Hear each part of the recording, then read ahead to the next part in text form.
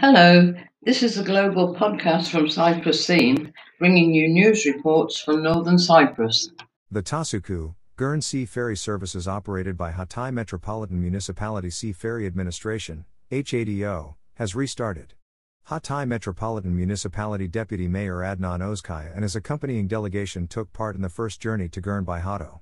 The guest delegation were welcomed by the Mayor of Girne Murat Şenkul and the municipal administrators at the Girne Tourism Port.